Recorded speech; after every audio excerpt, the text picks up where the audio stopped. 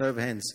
If you missed out last week, please listen to that sermon and then listen to this one. So I'm gonna kick off where basically we already ended, and he started to point us towards, we hear from God, we've got a word from God. Do you believe or don't you believe?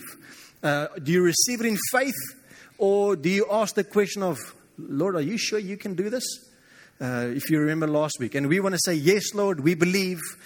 And then Rudy went into the growth part, and he went into the don't take the seed out, and then it dies, and we actually kill the seed. So we're going to speak on something specific, and I've got a few stories to share as we intro this. So on the next slide, you'll see a photo of Rudy's lawn. I'm joking. It's not even my lawn. Google helped me with an image. Anybody know that little phenomena that is on your grass? By a show of hands, who's ever seen that on your lawn? If you haven't seen it yet, you have unhealthy lawn, just by the way. So it's a little mushroom, or there's 3 of them, and often they appear the morning after a thunderstorm. However, we haven't had a thunderstorm in George for a while, but my lawn is covered pretty much in these little mushrooms. The Jock is smiling. He wants to say something, but he's not going to say something. His whole brain is going all scientific. I'll give you the science lesson, 101. So the reason that little mushroom grows is actually a good thing, because it points to substance in the soil that you can't necessarily see with your physical eyes. That little mushroom means that there's a few conditions that needs to be there for that little thing to grow. And for the most part, it's moisture, and there's microbacteria present in the ground. And the combination of the bacteria, moisture, a little sunlight is always a good thing. And the next morning, ta-da, it's there. And we think that little mushroom just grew overnight. It had a spurt of, I'm not sure, testosterone or protein shake the night before. And boop, up comes the little mushroom. But there was actually some activity. Are you with me? There was some activity that already happened. There was an environment that was already cultivated. And then the last little dose of catalyst was added, and boop, pops up the little mushroom. This is not for your Sunday afternoon salad. Just all the children was like, Daddy, Raymond said there's mushrooms on our ground. It's like, it's not for your salad. If it is for your salad, we'll pick you up the next day. So that's one little condition that I want to speak on, and I'll share just now what we're going to speak about. But it's about environment, and there's a few conditions that made that little thing grow. It's a good thing. If you go into the website, unless there's now some other angle that I don't know about, but for this morning, mushrooms are good, okay? So if you know some other doctrinal or doctorate angle, it's not valid for this morning. This morning, mushrooms, Google says it's good because it shows healthy lawn. The next story, Google says, Google speaks a lot of nonsense as well. The next story I didn't take a photo of just because I'm not very proud of it at this moment, but I'm busy growth journey with growing the most beautiful hedge that the city of George has ever seen. And luckily it's on the inside of my wall, so not a lot of people can see it. I'm just teasing. And it's growing awesomely. Except for, if this is the tree, about 2 meters on the right, or my right, your left, and then 2 meters on the other side, the growth is very, very, very, very, very, very, very, very frustratingly slow. And it looks like, Rosemary mag nie lag nie, and it looks like the plant is actually still the same size as what I bought it nearly 2 years ago. The moment you go beyond 2 meters, the hedge I've already had to trim it twice, and I've got a pretty high wall because I stay in a busy street just to damp some sound. 2 meters on this side, and 45 centimeters. It's like, whoop, no growth, exponential growth. Although it's taken 2 years for that thing to grow. So the first one, there's a condition, there's all these environments, and it's the microbacteria, it's the moisture, and whoop, grows. Whoa. This kind of 3 on that side, 3 on this side, 6 trees, they're taking the beating of their life because the tree, my only tree in my yard, that you can pray for my wife agrees to chop down, so that my hedge can actually grow, and then I'll plant another tree. But the hedge still, just first hedge, then tree. Not tree, no hedge. So you can pray into that. Thank you so much. But the reason why the hedge is not growing is that tree, and I'm going to say it quite vividly, is sucking up all the nutrients in the ground. In that radius, in that vicinity, in that very frustrating patch of dust. Because the ground is so dry that I can give extra TLC, tender love and care. I give it extra fertilizer, extra water. The tree is growing, but the hedge, it's not over the hedge. Because you don't have to jump very high. It's level with the hedge. Hammy would have done this, and then he would have been over the hedge. I think it's Hammy that plays in, is it? Ja, nou die dag was het nog, nee? So there's our two scenarios. Beautiful, quick growth. Not necessarily quick because there's all these kind of things that's already there.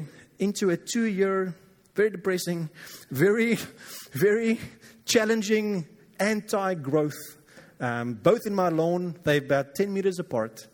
One is growing, the other one is not. All because of the following. Conditions of the soil. Because of environment. Unfortunately, these 6 trees found itself in the environment of the big tree in the middle. Where the grass, with all the mushrooms springing up, it just happened to be all these microbacteria. I found something else that was quite cool, and that's the reason for one specific patch that has more mushroom growth. There was a tree that I also chopped off, yes, and the bark is busy rotting underneath the ground. So there's more testosterone in the earth, in that specific space. It's just beautiful. So this morning, lo and behold, title, Grow in Truth. I don't want to focus, although I can't go away from the truth, and I can't go away from the growth, we're focusing on the in. Physically, the position, the location, where are you growing? The in bit, like where are you planted? Does that make sense? Are you planted at a tree that's sucking up all the nutrients out of the ground and you're not growing, or you are growing, it's just very slow? Or is there an environment in your heart that when the Spirit of God comes, when the Word of God comes, it grows because it's ready? Does that make sense? Awesome. With the subtitle, The Dwelling Place, the place of growth. And that's the in that I want to focus on. It's going to be a dwelling place. Next slide. Dwelling demands, if you think about the word dwelling demands a place. Dwelling demands a location. Dwelling demands a position. You can't dwell in nothing or nowhere. That's called weirdness, okay? It's an environment. There was this TV program way back when I still had TV and when I still watched or viewed TV. The program's name was Going Nowhere Slowly. Who remembers? Who sinned with me watching TV? Thank you, Scotty, for confessing. Joking. Going Nowhere Slowly. I think it was like a traveling, like die Weg tydskrif and like a 4x4 thing. So the guy, I think, traveled around the country, like Going Nowhere Slowly. It had a bit of a catchy name. But as I thought about it afterwards, it's like, who the heck wants to go with you? Like, you just go nowhere slowly. You can't go nowhere. And I love the moments that Pierre stands here and he reminds us that you can't come to something that you are. We are church. You can't come to nothing. You can't exist in nothing. You can't grow in nothing. It's a place. It's a location. It's an environment. And this morning we're going to speak about the environment of our hearts, ultimately into that dwelling place. But we're going to start off with the following slide. We're going to start off with the tree, the negative. We're going to start in the negative side. And I titled it, Do Not Dwell Here, Unhealthy Soil / Bad Nutrients to Get Rid of. Does that make sense? Bad nutrients to get rid of. We're going to start on the negative, but praise God, we're going to end on the positive. And before you go to the next slide, here's where I found the negative side.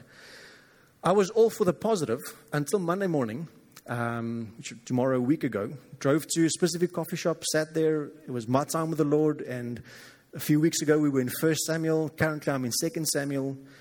And the 6 verses that we're going to read now, yes, the 6 verses that we're going to read now, is like, what a vivid description in 6 verses of a life that you shouldn't have. That's what we're going to read now. The nutrients in our hearts that we shouldn't have. And it's always good to start with my heart. You can put your own name in that phrase. It's always good to start with my heart. Lord, am I a tree sucking up nutrients to prevent my own growth and other people's growth? Or am I microbacteria and moisture and all these fantastic things that allows the Word of God to actually take root and grow? So 2 Samuel 15, 6 verses of Absalom's life. If you ever have a son, don't name him Absalom. Although he was very good looking. Don't go for the looks, go for the heart. Go for the heart. 2 Samuel 15, 1 to 6. Everybody with me? Yes. Here's nutrients we're going to kill this morning if it's present in whatever context. In the course of time, Absalom provided himself with a chariot and horses and with 50 men to run ahead of him. He would get up early and stand by the side of the road leading to the city gate. Some of us get up early to train. He gets up early for different reasons. Whenever anyone came with a complaint to be placed before the king for a decision, it was the king's role to serve in that regard. It's very important. It was his domain. Absalom would call out to him, "What town are you from?" He would answer, "Your servant is from one of the tribes of Israel." And then Absalom would say to him, "Look, your claims are valid and proper." What does that do to someone? Oh, someone wants to listen to my story. Your claims are valid and proper, but there is no representative of the king to hear you. And Absalom would add, "If only I were appointed judge in the land, then everyone who has a complaint or case could come to me and I would see that they receive justice." Also, whenever anyone approached him to bow down before him, Absalom would reach out his hand, take hold of him, and kiss him. Absalom behaved in this way toward all the Israelites who came to the king asking for justice, and so he stole the hearts of the people of Israel. It's a loaded 6 verses. And that, with one extra verse, basically summarizes the environment that Absalom had in his heart. Basically summarize the environment that was here. For me, as I read it, it was actually at a very specific time in my week. I was like, "Lord, I asked you for an answer. Couldn't get any better than this." So we're going to delve into a few points of environments that we don't want as church. 2 Samuel 15 verse 1, just to focus on this one. In the course of time, Absalom provided himself with a chariot and horses and with 50 men to run ahead of him. And the point we get here is Absalom's soil of self-provision. That was an environment that Absalom has cultivated in his own heart. I'll provide. I'll build my army. I'll gather some forces, if you will, to help me in my quest, because obviously he wants to now overthrow his father David's throne. But it's all about him. Last week, Rudy spoke about God gives you a word. How do you respond so that God can get the glory out of that word that he gave you, with a focus on God? Not necessarily the word, although the word and God can't separate the two, but you can't have the one without the other. And here, Absalom is saying, I'll show you what I can do in my own strength to conquer and to make life kind of livable for myself. Self-provision. It made me think of Abraham. God came with a word. He said, "This is what I will do for you and Sarah." And there was the moment of self-provision. And the result of self-provision was an Ishmael. That's often what happens when we try and, who's ever been there? God gives you a word of provision and you start to have geselsies, as Rudy mentioned it last week. You start having geselsies with the Here of, "Jesus, this is how I will help you provide for me." Who's ever done that? I did it. It really sounds, what word can I use? It's sinful. Let's just go sinful. It's like, it's really sinful and unwise and it's really bad. Lord, thank you. You're going to provide. And as you're trying to provide for me, maybe I should sell this. And I should sell that, and I should do this, and I should do that. I'm not saying it's very specific and personal to everyone. If you have some stuff to sell, but if God says, this is what I want to do, get your hands off it, I'll show you. In that context, it's hands off and God will do it. And how often we get our fingers in the pie when God wants to show that He's provider. This is what Absalom was doing. He's like, I'll provide. I'll build my little army all by myself. In David, as we read 1 Samuel, God just added. He just added. And people wanted to follow David because of his heart. So Absalom was just self-provision. Next slide, 2 Samuel 15, verse 1 to 3. And then verse 6. He would get up early and stand by the side of the road leading to the city gate. Whenever anyone came with a complaint to be placed before the king for a decision, it was the king's job, Absalom would call out, "What town are you from?" He would answer, "Your servant is from the one of the tribes of Israel." Then Absalom would say to him, "Look, your claims are valid and proper, but there's no representative of the king to hear you." Absalom behaved in this way toward all the Israelites who came to the king for justice, and so he stole the hearts of the people of Israel. So first, we get rid of conditions of self-provision in our soil. Secondly, Absalom had a soil in his heart of manipulation, and actually dubbed it in brackets, an unhealthy overcare. Unhealthy overcare. I'm getting goosebumps as I read that. And was throughout this week. 2 Samuel 15. Church, we have to stop. If that is context to us. And that's where the Lord Himself, face to face in the mirror, will speak to each and every single one of us. We have to stop manipulating people to listen to us if there's someone that needs to make a decision. It's not good. It's not good. An unhealthy overcare. I can't speak to Ryan. Hey, no, come speak to me. Come speak to me. Let me win your heart. But he actually needs to go to Ryan. Actually needs to go to Rudy. Actually needs to go to Pia. But now I'm standing here. I'm using myself as an example. Hey, come and speak to me. That whole information dependent. Not info dependent on Facebook or Instagram. That's a social media one. The more I know about people, the more powerful I feel. The more info I've got about people, the more powerful I feel. Because then I can play the game. Het maak my woes kwaad. Ek gaan sommer nou net so sê. Het maak my woes kwaad. That's an Absalom type of soil. It's not a Jesus type of soil. Never mind David. We can't manipulate people and we dub it, I care. You can speak to me. It's sinful. It's evil. God's word says manipulation is witchcraft. And I do not want to stand before Almighty God one day with a whole list of, hey Raymond, here's your witchcraft list for your lifetime. Like, oh, I'm saying it for what it is. Almal nog lief vir my? Hopefully. And if not, that's also cool. Ons moet dit stop. Ons moet dit stop. Don't fall for that trap of thinking that you care. Raymond thinking that you care. Maar dit is net lekker om info te hê. If it's not yours, it's not yours. Inga, my wife, for those of you who are here for the first time, her name is Inga. Her dad taught her one lesson. Hopefully he taught her more. I had to teach her a lot. But, joking. Is she here? Praise God. One of the lessons that her dad taught her, rephrase, sorry pa, was the following. If it's got nothing to do with you, leave it. Don't get your nose in people's business. En hy was 'n speurder. What's that in English? A spider. Some police force getting involved in info. Detective, inspector. Anyways, I can stand on this slide for the next half an hour, but I won't. This is a church moment. It's a family moment.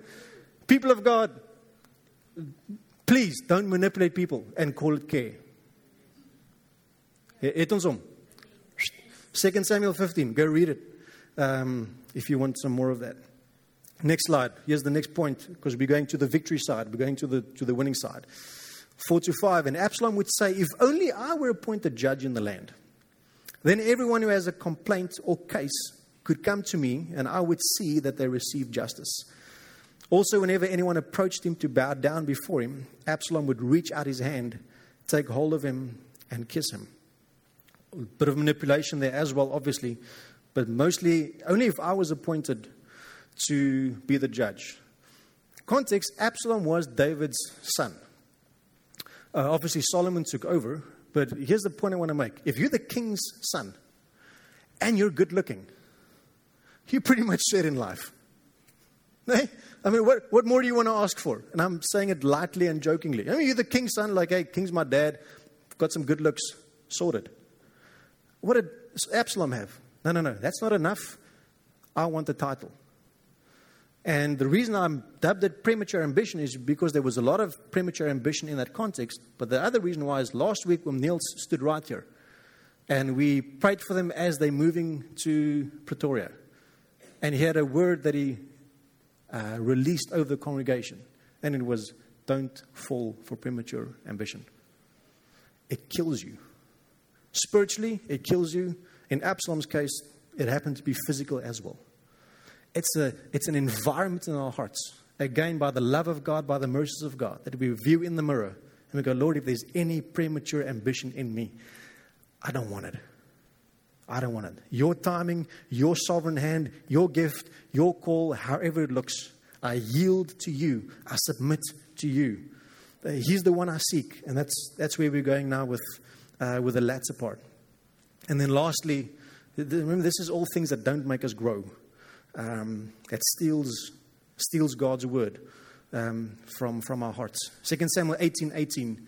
During his lifetime, Absalom had taken a pillar and erected it in the king's valley as a monument to himself.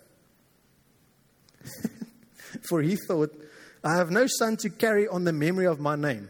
He named the pillar after himself, and it's called Absalom's monument to this day. It pretty much summarizes his life. Last point on soil that steals God's word is the soil, next slide, ultimately the soil of pride. I mean, imagine, this is actually, I've got a funny picture in my mind. I don't know how to share that with you, but imagine you come to my home and right at my gate, someone gieted a concrete statue of me. I stay there, and someone made this mold. That's the word I was looking for, mold, a concrete mold of the best photo session I've ever had in my life. And I'm standing there, and as they enter my door, just to make sure that they know it's me, another little mold of Raymond. And then as you walk into my home, photos of, obviously we've got a family photo wall. And I do feature there because I happen to be the husband and the dad of the house. But it's just pictures all over, monuments all over. And that's my home. So I guess, imagine walking in here, and there's photos of Pierre, Rudy, and Raymond, and Leonard, all of us, like, just to make sure there's ons black.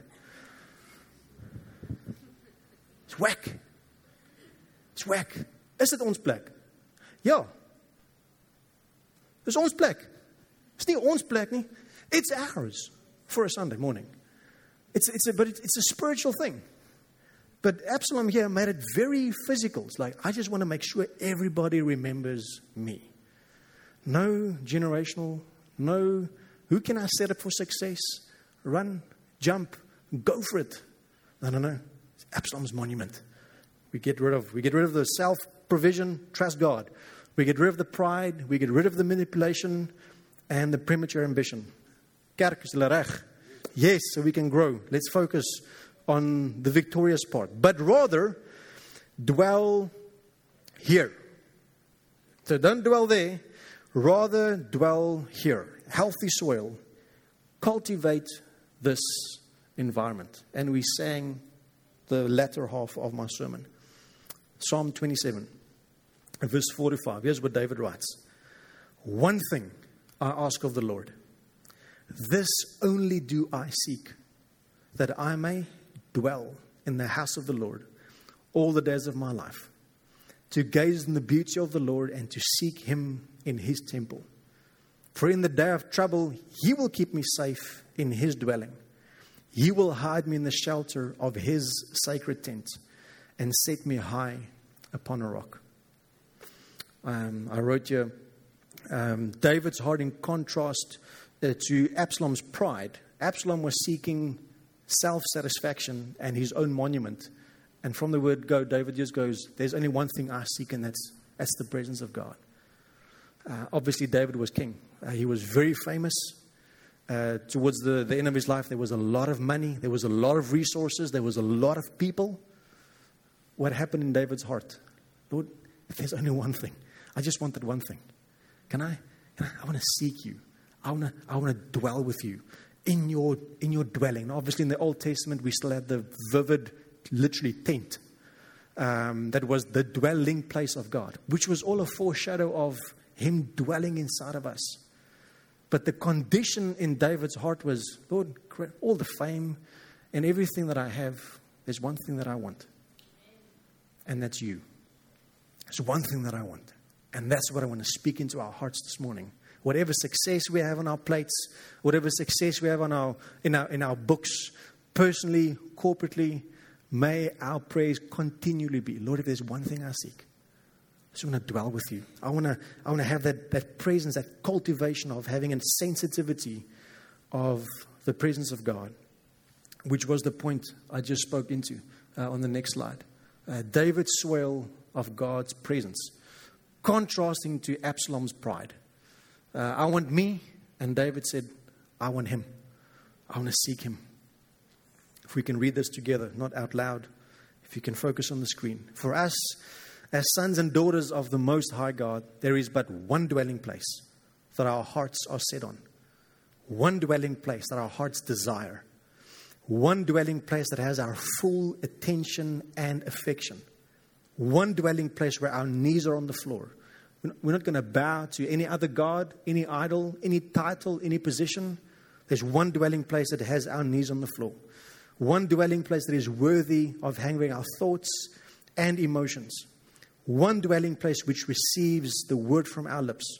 And that dwelling place is the presence of the Most High God. That's the hearts that, praise God, we have, but we can grow. And we need to cultivate that. And we never, ever, ever come to the place of, my heart is cultivated enough. I'm going to do something else. I'm going to start focusing a little bit more on me. Because I think the humility thing is now really there. So maybe I can up my own name a bit. No, there's one thing that we seek. And that's the presence of God. Psalm 91. Verse only 1 to 2. Would have wanted to read the whole one. But here's the first two verses. Whoever dwells in the shelter of the Most High will rest in the shadow of the Almighty. I will say of the Lord, He is my refuge and my strength. He is my refuge and my fortress, my God, in whom I trust. So firstly, the soil of His presence. Secondly, the soil of God's promises. That's the soil that we need to cultivate. Bit of personal stories kind of back home. When COVID hit in 2020, I decided for cultivating, because we're responsible, that's a bit of responsibility that you have, not a bit, that's your responsibility, to cultivate that soil in your heart for the Word of God to sustain. And obviously He does it, but there's a desire from your side. So to cultivate my own heart, I decided I'm going to memorize Psalm 91, because it's just fear all over. And it's this media, and it's that media, and it's this news, and it's that wave, and it's not a wave at Big Bay, it's a COVID wave. It's not a surfing wave, it's a different wave. It's a wave that nobody wants. I was like, Lord, I want to cultivate. I want that dwelling place. Where's my thoughts? Where's my emotions? Where's my trust? Where's my heart? Okay, first, to put off the news helped, but I want to make sure that there's an environment here for the Word of God to grow. Because if someone does come, will I have the faith even to pray for him? We must, church, we must go raise the sick, heal the dead, cast out demons. No, heal the sick, raise the dead. I always get that one wrong. He was very sick, so we had to raise him. So I memorized Psalm 91. So day 1 I went verse 1. Day 2 I went verse 1 and 2. Day 3 I went 1, 2, 3. Day 4 you get the thing. What it did to my heart was it set an atmosphere and a condition for God's promises. So that the news doesn't have the upper hand on my heart and my thoughts and my emotions, but God's Word has the upper hand. And not just the upper hand, it's the focus that we want. So you can memorize Psalm 91. It'll be good. Psalm 23 is our next one. We sang it this morning, preaching about 2 weeks ago. There's a lot of angles to this, but I want to take one specific one. The Lord is my shepherd. I lack nothing. Not I don't lack some things. I lack nothing. I'll give some detail just now. He makes me lie down in green pastures. He leads me beside quiet waters. He refreshes my soul. He guides me along the right paths for His name's sake. Even though I walk through the darkest valley, I will fear no evil, for You are with me. Your rod and Your staff, they comfort me. You prepare a table before me in the presence of my enemies. You anoint my head with oil. My cup overflows. Surely Your goodness and Your love will follow me all the days of my life, and I will dwell in the house of the Lord forever. David was a shepherd. So him writing Psalm 23 comes, I think, with a decent amount of insight. Jock is smiling again. So being in the field, you know what the animals do, but now you use this powerful spiritual illustration to write something on the Lord is my shepherd. David knew exactly what he was writing. He knew exactly what he was writing, because although he was a physical shepherd, he knew that ultimately God is his shepherd. Make sense? So out of Psalm 23, which we can probably preach for a few weeks continually, here's what I want to take out of that. Where Absalom provided for himself, the soil in David's heart was the soil that God is my provider. Because if you think about a sheep, and in the field, there's obviously the angle of protection, but that provision, and I'm sure many people have maybe done some homework on Psalm 23, that green pasture does not look like the field that you see outside. It's not the context. This was written, obviously, in the Middle East somewhere. It doesn't look like this in the Middle East. I've never been there, but again, Google helped me with some photos. Huh? It doesn't look like that. Maybe in my dream that one evening, but then I realized it doesn't look like this. It's these small patches of grass because of a certain slant of the hills and the environment. And again, there's everything you need for that pasture of grass. And the shepherds knew how to tread that area, and they knew where, with a little bit of dew in the morning, etc., etc. That's what it means when David said He leads us to pastures. I'm going to have my meal now because the shepherd led me to the patch, the pasture of grass. And not, thank you, Lord Jesus, for the next 20 years, I'm set. I mean, sit a skalpie hier, so he's satisfied. One sheep here, job done. Small patch. Providing. It's in relationship. What was Rudy's major last week? It's not so much about the word. If you lose the relationship, it's gone. It's here. What does the sheep need for his next pasture? He needs the shepherd. He needs the shepherd. Our hearts. Lord, we need you. We need you, not because my bank balance is zero. I need you for life. You give life. You are love. My bank balance has nothing to do with me crying out to God with provision. Everything we have comes from Him. Yes, that was David's heart. What was Absalom? I'll provide for myself. I'll build my own little army. I'll make sure I'm okay.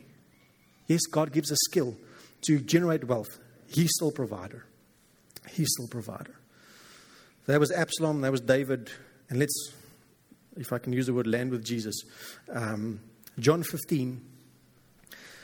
If you see it on the screen, you'll already see a lot of words that are highlighted.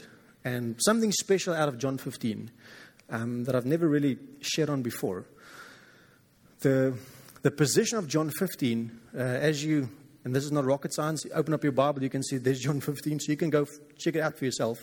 John 14, 15, 16, 17. 14, 15, 16, 17. I quickly glanced over it. I can see one verse that Thomas asked Jesus something. It's 4 full-on, basically, chapters of Jesus speaking to His disciples. Chapter 14 starts speaking about the Holy Spirit.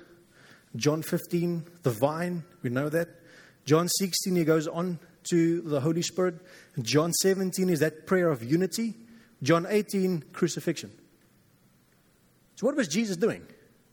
For 4 chapters, I'm not sure how long they sat there, if it was 1 session or 4 days, I don't know.